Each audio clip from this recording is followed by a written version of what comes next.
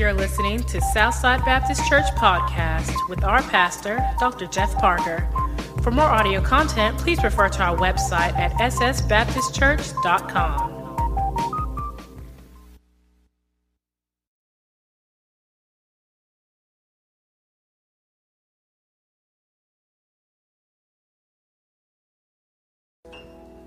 In that song, there are lyrics that says, "Break my heart for what breaks yours." And that is a strong prayer. Break my heart for what breaks yours. I wrote in my notes that I don't have today, because I typed this message out one time, and I have an Apple laptop. I don't know a lot about it. And Microsoft Word chewed it up and left me with nothing. So I was determined that I was going to do it again. So I sat down, and a couple of days later, and I wrote the sermon again on Microsoft Word. And it laughed. I believe the laptop was laughing at me this time, giggling and chewing it up and storing it in Never Never Land. So after talking with some people that know Apple better than I do and know Microsoft Word, they said I need to download some new stuff that may be available that will stop that. So here I am today without notes. Okay?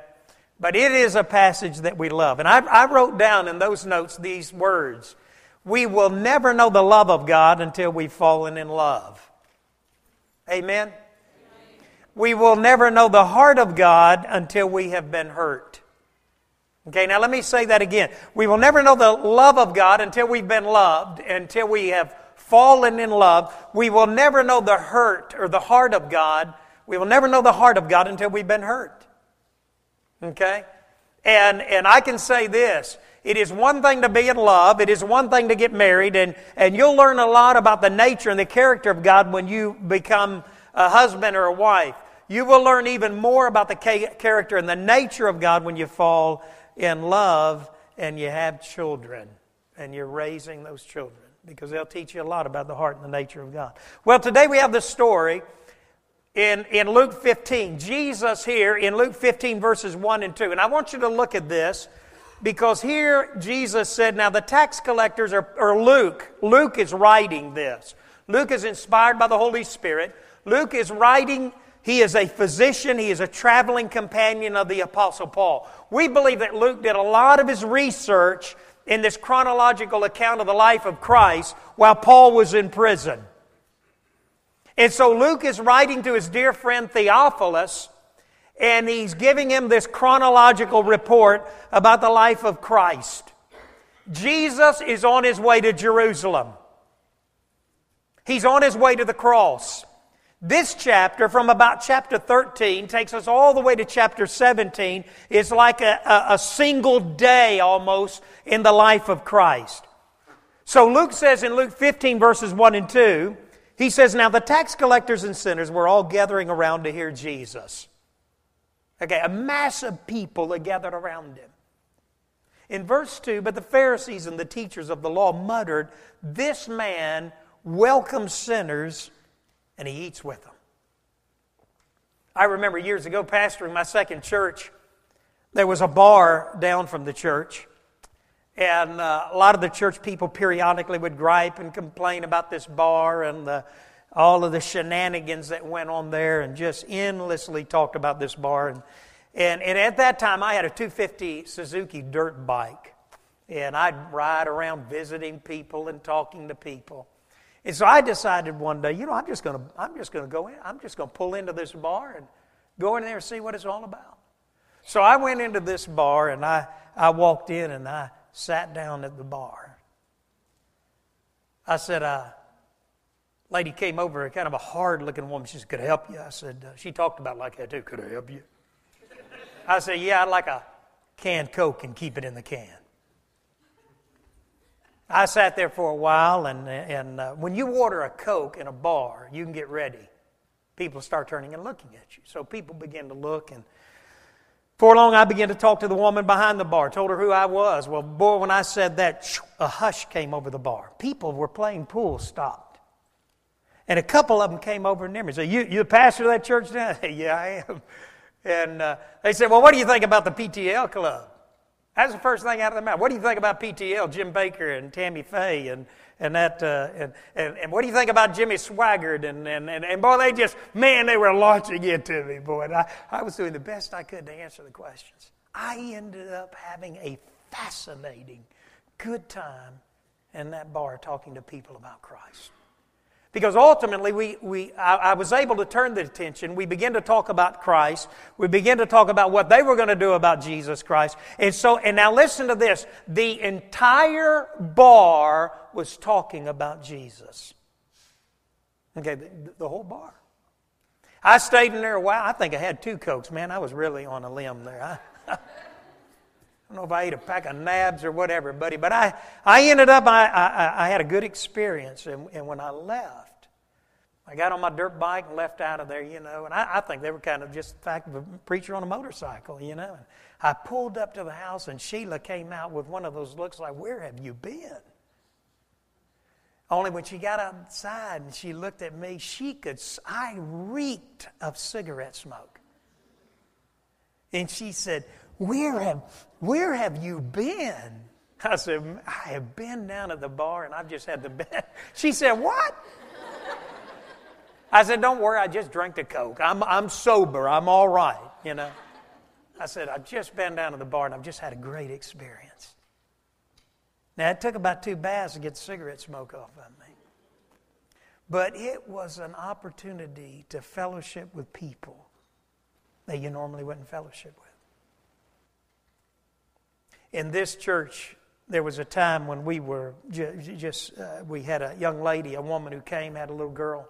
She came to this church. We began to minister to her. She was a bartender down here at the Hill, a bar down here on Raymond Road. And she began to be interested. Sheila went to her little trailer down here at the end of Raymond Road, began to talk to her and witness to her. And finally, on one Sunday night, she said, Brother Jeff, can I ask you to do something? I said, yeah. She said, would y'all come one Sunday night and eat at the Hill? I laughed. I said, I didn't even know they served food at the Hill. She said, oh, yeah, we do. She said, I want you to come and be our guest, and I want you to have a steak. So the next Sunday night, Sheila and I go down to the Hill, the bar down here. We walk in, and again, in fact, Emily was with us. That's right, Emily was with us. Emily looked at her mama like, I was with y'all. And so we walk in, and here is this woman behind the bar. She said, oh look, it's my pastor.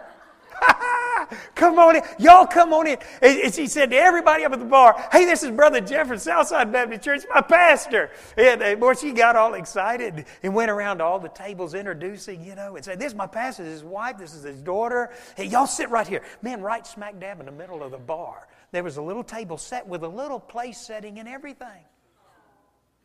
She said, well, I'm so glad y'all are here. Come, well, I want you to meet the owner. She went back in the kitchen, came out, brought the chef, the people out of the kitchen, and the owner said, man, this is the pastor of Southside Baptist Church. He said, well, this is a new one on me. He said, but we're glad to have you. So we sat down there, and she came out. Listen, this was the best steak I've ever eaten in my life. It was just unbelievable. And we fellowshiped, we laughed. We talked to people at the bar. We talked to people around the tables. People came over and began to ask questions. We had an opportunity to minister in an environment with a group of people that was refreshing.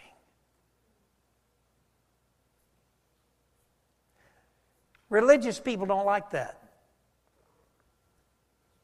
The Pharisees and the Sadducees, they didn't like that. That was a quality and a characteristic in the life of Christ that they didn't really care for. And so Luke tells Theophilus, he says, Theophilus, I want you to understand, Jesus' reviews at this time were not very good from the religious community.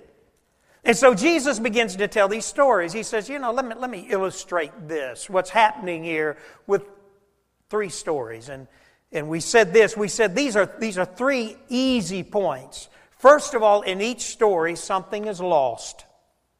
Secondly, a search is launched. Third, salvation is lavish.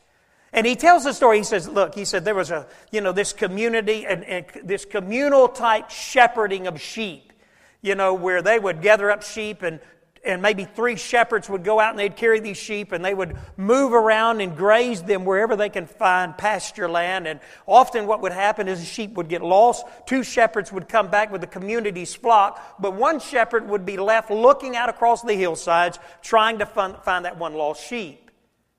And Jesus said to these people, and He was saying to the teachers and the instructors there in the temple and the priests and these leaders of the law, He was saying, listen, let me tell you what God's like.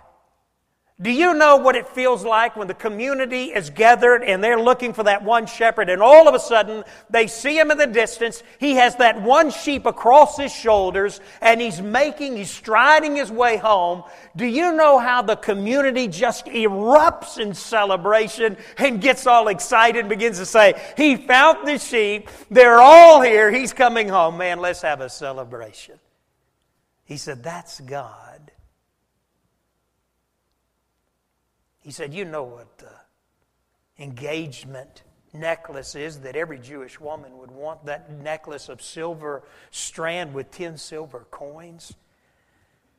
He said, let me tell you the story of a woman who realized that when she put her necklace on, that dowry, that engagement necklace, as she looked at it and glamorized over it, she realized that one of those coins were gone, and she began to search all through her home and her house, looking everywhere, trying to find this coin. Couldn't find it.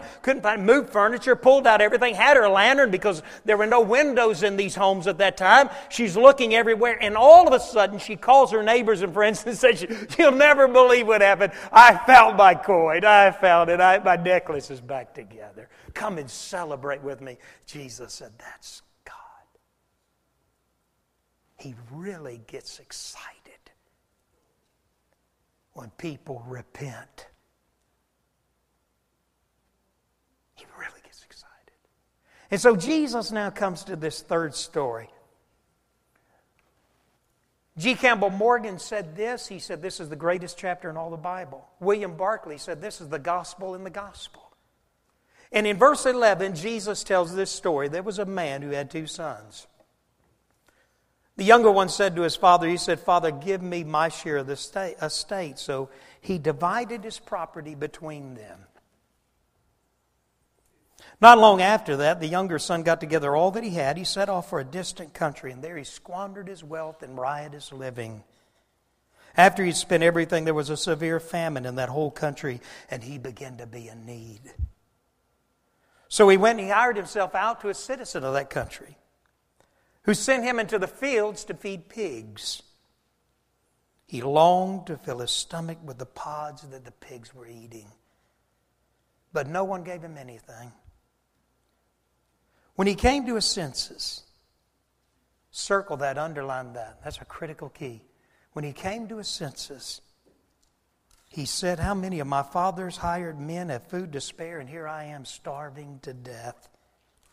I will set out, I will go back to my father, and I will say to him, Father, I have sinned against heaven and against you.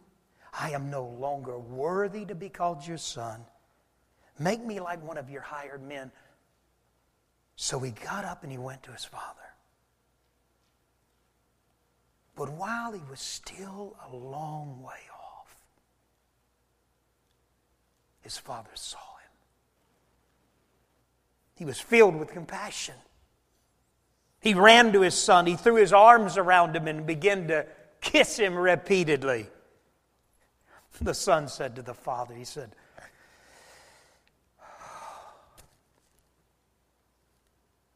Father, I have sinned against heaven and against you. I'm no longer worthy to be called your son.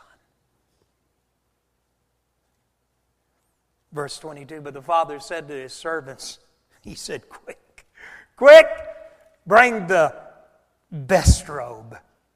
Put it on him. Put a ring on his finger. Sandals on his feet. Bring the fattened calf and kill it. Let's have a feast. Let's party. Let's celebrate. For this son of mine was dead, he's alive again. He was lost, he's found. So they begin to celebrate. Meanwhile, the older son was in the field. When he came near the house, he heard music and dancing.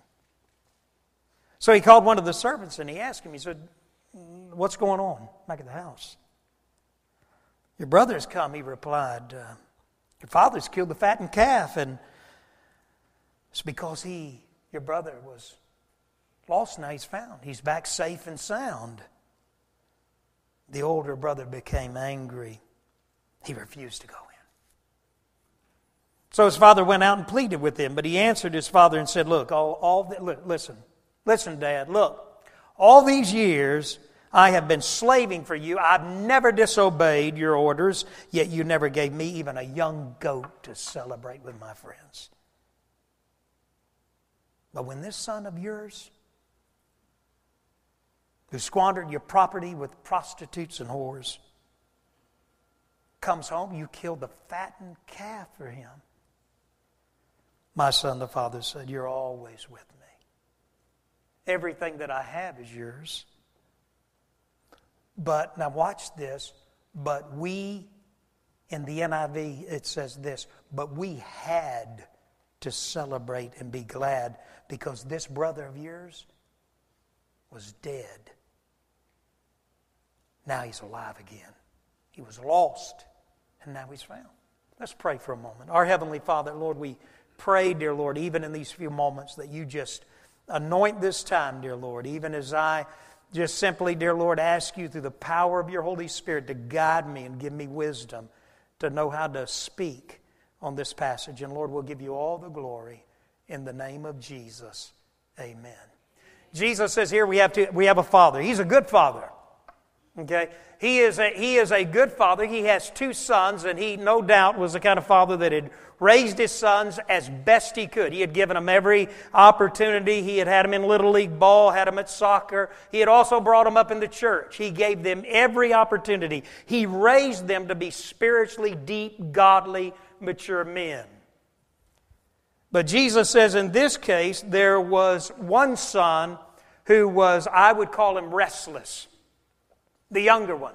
In fact, I listened to one pastor that said this. He said, these sons represent two different men, two different kinds of men. He said often in our society and often in the church, he said the rebellious and the religious. And so this youngest son comes to him and he says, "Listen, Dad, it doesn't look like you're going to die anytime soon. And I know that a third of the estate belongs to me because when you do die, I'm going to get it. So since you're not going to die and your health seems to be relatively good, I want to go ahead and you give me my portion of the inheritance because I'm ready to get out of here.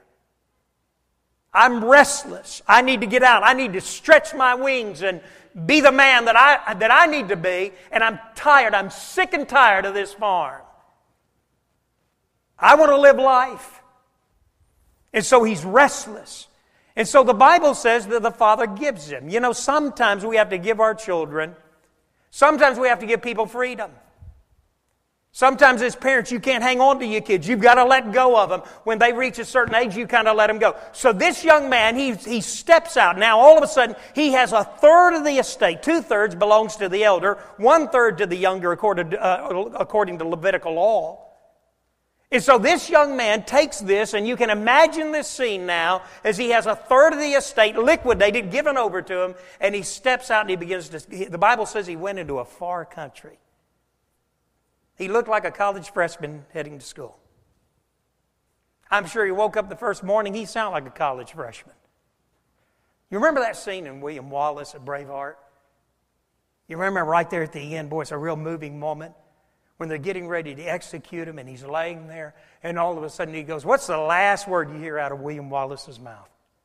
Freedom! About like a college student, the first morning they wake up on a college campus and parents are no longer there. This young man was not only restless, he was riotous. He was rebellious. The Bible says here, Jesus tells the story that this young man takes a third of the estate that this old man had spent his life working for, and the Bible says that he squandered it. You know what that word means? It means he just threw it away. You know, a lot of times people take advantage of stuff they've not earned. You know, if you haven't earned something, if you haven't sweated and brought, this is the danger sometimes of parents. I watch parents and grandparents who just readily give their children stuff and more stuff. And the idea there is that they've not had any part in earning it and being responsible for it. So they frivolously and just quickly throw it away. So the Bible says that he was not only restless, he was rebellious. And he spent everything that he had. He spent it in a moment. And I'm sure he had all kinds of friends that were right up there at the bar with him saying, man, this is the life. Because that's what the world tells us.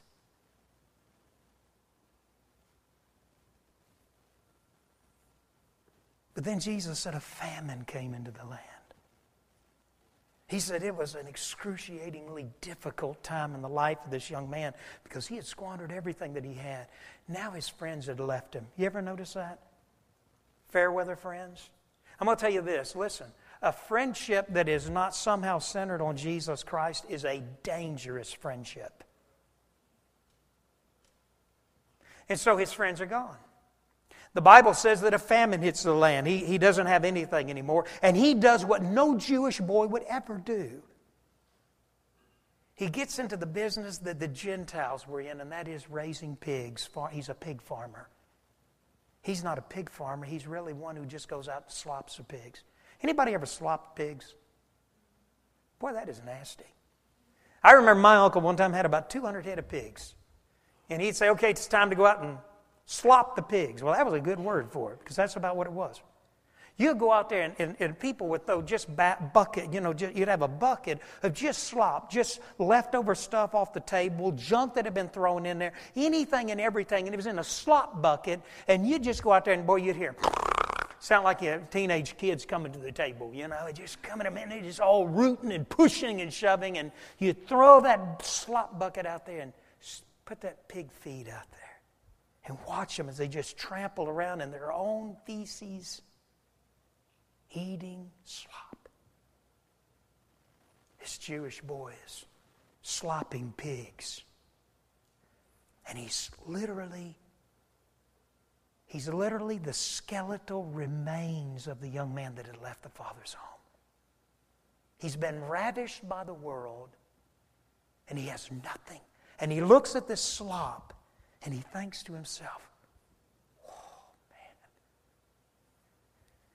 if nobody was looking, I believe I would get down there and eat with them. It's as Jesus is unfolding this story, his audience is sitting there thinking to themselves, this kid couldn't get much worse, in a much worse situation. The dynamics of this are so bad. So finally, this young Jewish boy who has lost all of his money, all of the inheritance, a third of the inheritance in riotous, rebellious living, who has now lost everything, his friendships, he's slopping and feeding pigs. He thinks to himself. The Bible says this, and this is a critical key. The Bible says in verse 17, when he came to his senses. I earned my doctorate at RTS. I studied in the 1980s under R.C. Sproul. I'm not a Calvinist. Okay, I went through a time that I really investigated. I looked hard at Calvinism. I'm not a Calvinist because of that one verse right there, one of them. Because the Bible says that this young man, he came to himself. Now, if you look at the Father, when the Father talks about the Son, the Father uses the word in the Greek nekros. He uses the word he was dead. My son was dead. I remember R.C. Sproul. In fact, I have an autographed copy of Chosen by God by R.C. Sproul, one of the classics on Calvinism. I remember R.C. Sproul talking about this word nekros, this word dead. In Ephesians 2:1, we're dead in our trespasses and our sins. He said there's nothing that a dead man can do. There's nothing a dead man can do but repent. Because according to this, in the Father's eyes, this son was dead. He was nekros. The word is nekros. He was dead. Same word used over and over again through the Bible in the New Testament for dead. But metanoia, he had a change of mind. G. Campbell Morgan said this: you can't change a man's behavior until you change his mind. Cognitive wake-up call. He repents, comes to his senses. He looks around at the consequences of the choices and the decisions that he's made, and all of a sudden he says to himself, man, I am in a mess. The Bible says he comes to his senses, metanoia. He turns around, he says to himself, he begins to think to himself, you know, in my Father's house, the servants do better than this. And what he was using here was a word for day laborer. He says the day laborers do better than this. The homeless man who goes up to the day labor office and gets a job for a day, they do better than I'm doing here. So he says, I'm going home. And you see the son, he's rehearsing. He's thinking over his speech. He's going over it in his head. He says, I'm going to say to my dad, I'm no longer worthy to be called your son. I understand that. I'm not asking for that. I'm not asking to be a servant. I'm asking to be a day laborer. Dad, if you just let me be a day laborer, that's all. All right. And he heads home. And as he's making his way home, he's rehearsing this speech, and he's thinking over it, and he's preparing it in his mind and getting it ready, when all of a sudden the Bible says that the father saw him from a long ways off. Wow, isn't that a bit? Let me say this. Jesus, you know, I've told you a lot of times in Zimbabwe when we lived there, the first thing that I was preaching one time, and I asked a pastor, I said, how do I talk about the incarnate Christ? And this old African pastor took my jacket and he said, Nyama. So I said, Nyama, which means flesh. And then this was Jaina, Mufundis Jaina, Jeff. And then this old African pastor said, Mwari, which meant God. He said, Mwari, akafeka, monyama. He said what he was saying, old Simon Jaina, this old African pastor was saying, God dressed in the flesh of man. So here we have Jesus, who is the incarnate. He is God in flesh, telling us what happens in the heart of God and lets us know what's happening in heaven when people are repentant. And Jesus is telling this story, and he's saying, listen, the Father, who is God, is anxiously looking and watching and waiting for unrepentant man to repent, come to his senses, realize the circumstances and the consequences of his willful, rebellious, defiant, his spirit. He's saying, if that man will just repent and come. So God's waiting and watching and looking, and just like this old man's watching. You can imagine this old man. I've always pictured that this old man had a hard time when the kids left. Man, listen, when Amy went to Delta State, you've heard me say this, I hyperventilated. I literally was crying so hard when we left our oldest daughter at Delta State that when we left, I was coming down Highway 61. I finally had to pull over on one of those farm roads and just literally try to get my breath back. I thought I was dying. As fathers, every day of his existence since that boy packed up and left, every single day, throughout the day, periodically looking in the direction of where his son might come back, and he doesn't see him. But on this day, the old man is looking across the fields and across the rolling hills when all of a sudden he sees this thin, drawn-up looking figure, filthy and dirty, and he's coming across, and the old man looks for a moment. He can recognize, he knows that walk. He may be thin and he may be dirty, but he knows that walk. He knows the gait. He knows everything about it. The Bible says, now this is Jesus talking about God. An old man in Eastern culture does not do this. He does not run. It's undignified to run. But this old man gathers up his robes like a bride with their bridal garments. The old man gathers up his robes because they were long flowing robes, and he pulls them up into his arms and he begins to run at full speed. And his undergarments possibly were even showing, which was unheard of. Old men in the Far Eastern culture just don't do that. They don't run. They don't conduct themselves this way. But Jesus says this old man sees him from afar, and he just shouts a shout that rings across the farmhouse. The old woman, the mother, comes out wondering what's going on, and he's screaming and running. He's home! He's home! He's home! Listen, he's home! Jesus says, that's God. That's the Father. Verse 22. Verse 20, but while he was still a long way off, the Father saw him, was filled with compassion. Filled is the idea of being governed. When you're filled with the Holy Spirit, you're under the control of the Holy Spirit. He is under the control of passion. He's filled with compassion, and he runs, and he ran to his son, and he throws his arms around him and embraces him. His son was filthy dirty. Where was his son when he repented? He was slopping pigs. He had no shoes. And that culture, to walk with no shoes, the only ones who didn't have shoes were slaves. There weren't paved roads and sidewalks. A road was a nasty place to be.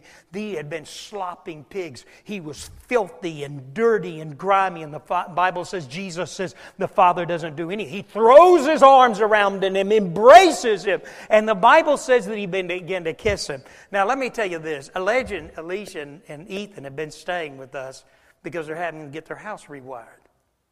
If I had $1 for every time I've kissed Ethan, Sheila and I could retire. I mean, I'll just kiss him, right? Is that not true? You see Alicia sitting there nodding her head. She'll tell you, I just kiss him over and over again. I just pick him up and kiss him all over and just kiss him and kiss him and kiss him. Just love kissing him. That's the picture here. The Scripture says that he kissed him repeatedly all over. Just embracing him. You know what Jesus is saying? That's God. And then the Father says this. He says to his servants. He says, quick, bring the best robe. To me, that's the picture of the robe of righteousness. Bring the best robe. It's like Jacob with Joseph when he put that coat of many colors around him. Bring the best robe and put shoes on his feet. He's not a servant. He's my son. You know, sometimes parents, the only reason children never come home is because we're waiting with a speech. Right? See, somebody even affirmed that. Some children can't come home because they're afraid if they come home, they've got to listen to a lecture. There was no lecture here. There was no, I hope you've learned your lesson. Or I'm going to put you on probation. We're going to put you on a trial period. We'll see how it works out. Listen, everything the Father does. When the Father says, put a ring on his finger, what the Father was saying is this. I want you to give him a checkbook, give him the family checkbook, give him the checking account, give him access to all of the funds, give him the credit card, give him everything that he needs, give him his cell phone back, give him his Hummer back, give him everything back because he's my son. I want him to have all the authority of my son again. Because the ring was how you carried on business. And when he said put a ring on his finger, what he was saying is, and when he said he's got shoes on his feet, what he's saying. See, the son said to the father, he said, Father, listen, I just want you to know, I'm no longer worthy to be called, shh, shh, shh. I don't want to hear it. I don't want to. The Father didn't even acknowledge what he was saying. The Father just wrapped his arms around him, began to kiss him all over, and he said, listen, you put shoes on his feet. He's not a slave, he's my son. You put that robe around his body because he's my son. You give him that ring because he has all the authority that I have. This is what Jesus said right before he went up into heaven. He said, all authority I give you, every one of us.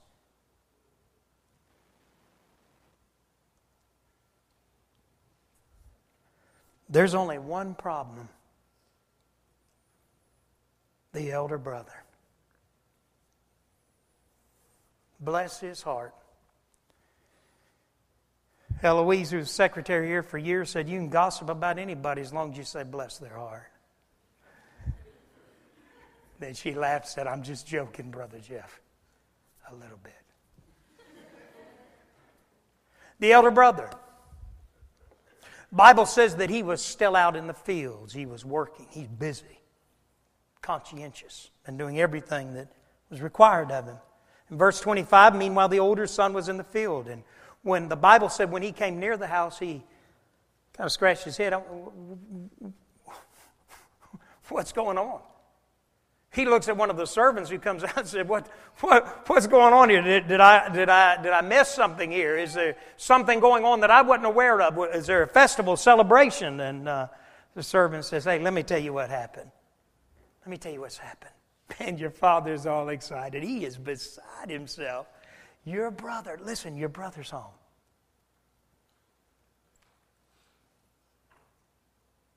He knew enough about his younger brother to know this, because he tells the father, and notice how he words it to the father. He says, "This son of yours." He didn't say my brother, this son of yours has wasted a third of the inheritance, a third of the estate on riot, on prostitutes. He's been out there sleeping with whores, spending a third of this inheritance. And you mean to tell me that we're going to have a celebration for him? He was well aware of his brother. He knew what kind of life he had lived.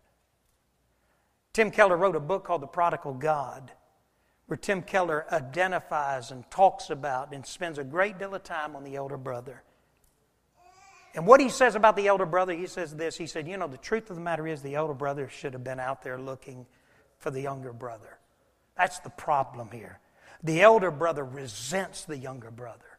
He resents the freedom that he's had, the rebellion that he's lived, and he's saying, this is religion.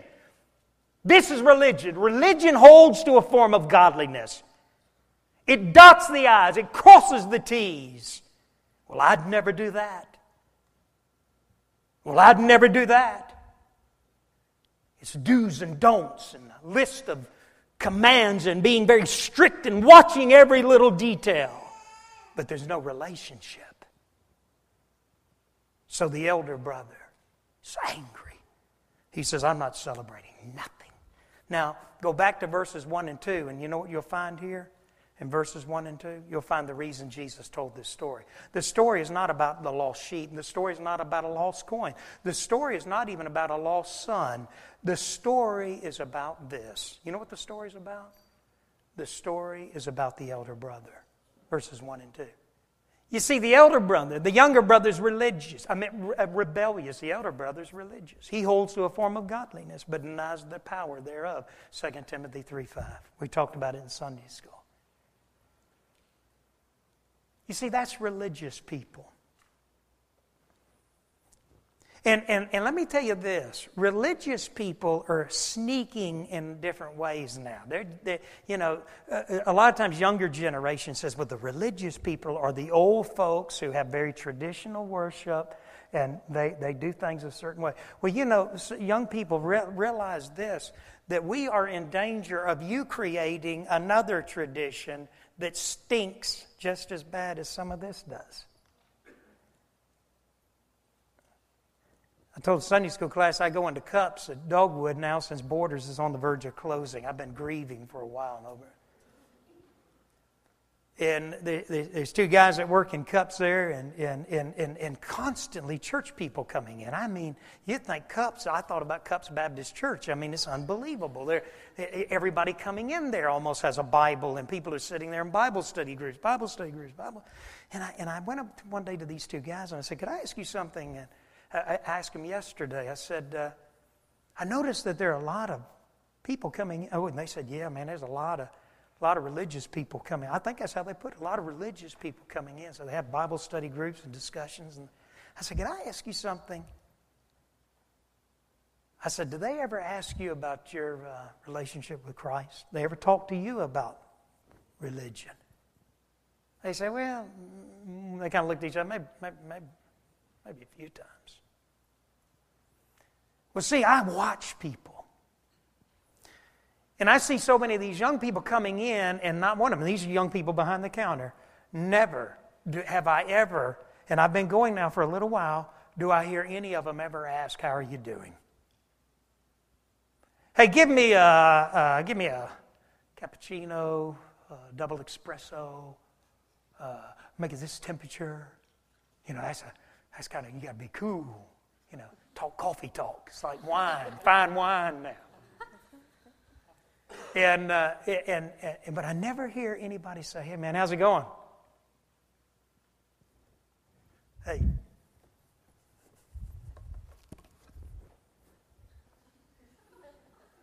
I need a cappuccino, double espresso, 187 degrees. I'll be over there in a minute.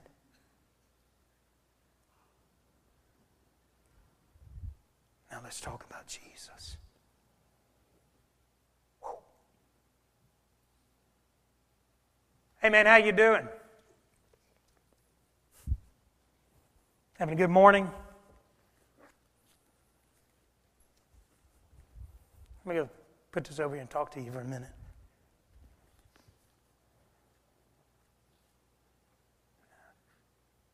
Far cry from a loving Father who's gathering up his robes and running at full speed to greet the unrepentant, to wrap their arms around them and not give them a speech about alcohol or drugs or how many cigarettes they smoke or the crowd they're hanging around with or the fact that it's a mama living over in the Metro Inn that's sleeping and taking pay for it and trying to feed her kids.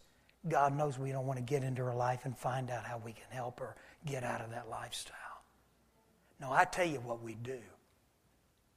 We just pack up our little churches. We liquidate our assets. And we move to Brandon and Clinton. We move out into Madison.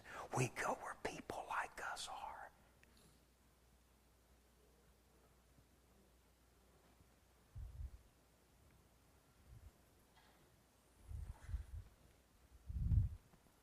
Not our God.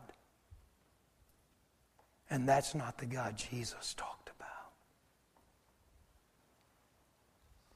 I want you to stand with heads bowed and with eyes closed.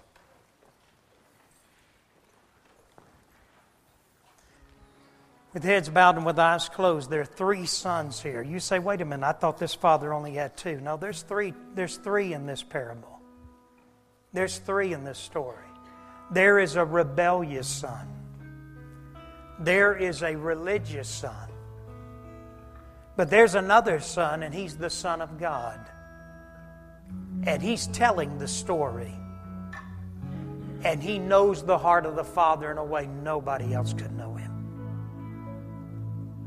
And when he's telling the story, he's saying this: I have seen my Father literally react this way over the unrepentant, coming to repentance and coming to salvation. I have seen this. I have seen it through the nation of Israel, the covenant people of God in a right relationship, walking with God. And he's going to see it a lot more when the one who's telling the story is hanging on the cross and taking the sin of all of humanity and nailing it there and offering salvation to every person who will repent. He is not willing that any should perish, but that all should come to repentance. And Christ says this, He says, we are one of the 3 sons. You are either rebellious, you are throwing off restraint, you are rebelling against God. You're rebelling against the Word of God, against everything you've ever been taught, everything that is good and wholesome and real. You're rebelling against it. And you're saying, I'm going to be who I'm going to be. Some of you that are religious, oh, you read your Bible, you pray, But your prayers go to the ceiling and then they stop, so you don't do them much anymore. You come to church, you don't really feel anything. Just going through the motions. But there's a third son. And when you and I come under repentance, and we invite that Son to come and live within our hearts and in our lives, He wakes us up to the heart of the Father. All of a sudden we begin to feel the heart of the Father. We love because we have been loved. We feel the heart of God because we've been hurt. We feel His hurt. We feel His sorrow. And so we go into the bars. We go into the broken lives of people in Metro Inn or wherever they are. We go at South Down Arms Apartments. We go wherever people are. We are not so busy ordering our lattes and our cappuccinos that we don't stop and ask the person behind the counter, how can I pray for you? How's your day going? We care because we have the heart of the Father. And look this way. Look this way. It doesn't matter how they treat us. It should not matter to you what they do, how they treat you, how rude they are to you, how rude they are to me. You just aggressively and radically love them right where they are. Because love never fails. It doesn't. So with heads bowed and with eyes closed, Lord, we come to You and we pray, dear Lord, that if we are the rebellious son, that we repent. If we're the religious son, that we repent. That, dear Lord, today, that if we don't know You as our Lord and Savior, that You would come into our hearts and wake us up and stir within us, dear Lord. Bring us to repentance and brokenness, dear Lord. Do, dear Lord, something in our life to wake us up to the deadness that fills our souls. Father, may You bring us to the point that we would say, God, as Isaiah said, Lord, here am I, send me. May everywhere we go, on a campus, in a classroom, in a dormitory, in a factory, at an assembly line, in a Walmart, at a coffee shop, in a Starbucks, wherever we may be, may we be Jesus Christ there. May the love of Jesus flow through us. May we care about people. May we give something for heaven to celebrate every day we live. And Lord, if we're here and we don't know You, if there's one here that does not know You, today that they would ask You and receive You into their hearts. Say, Lord, I want to repent of my sin and invite You in. Lord, speak to us today. And we pray this in the name of Jesus.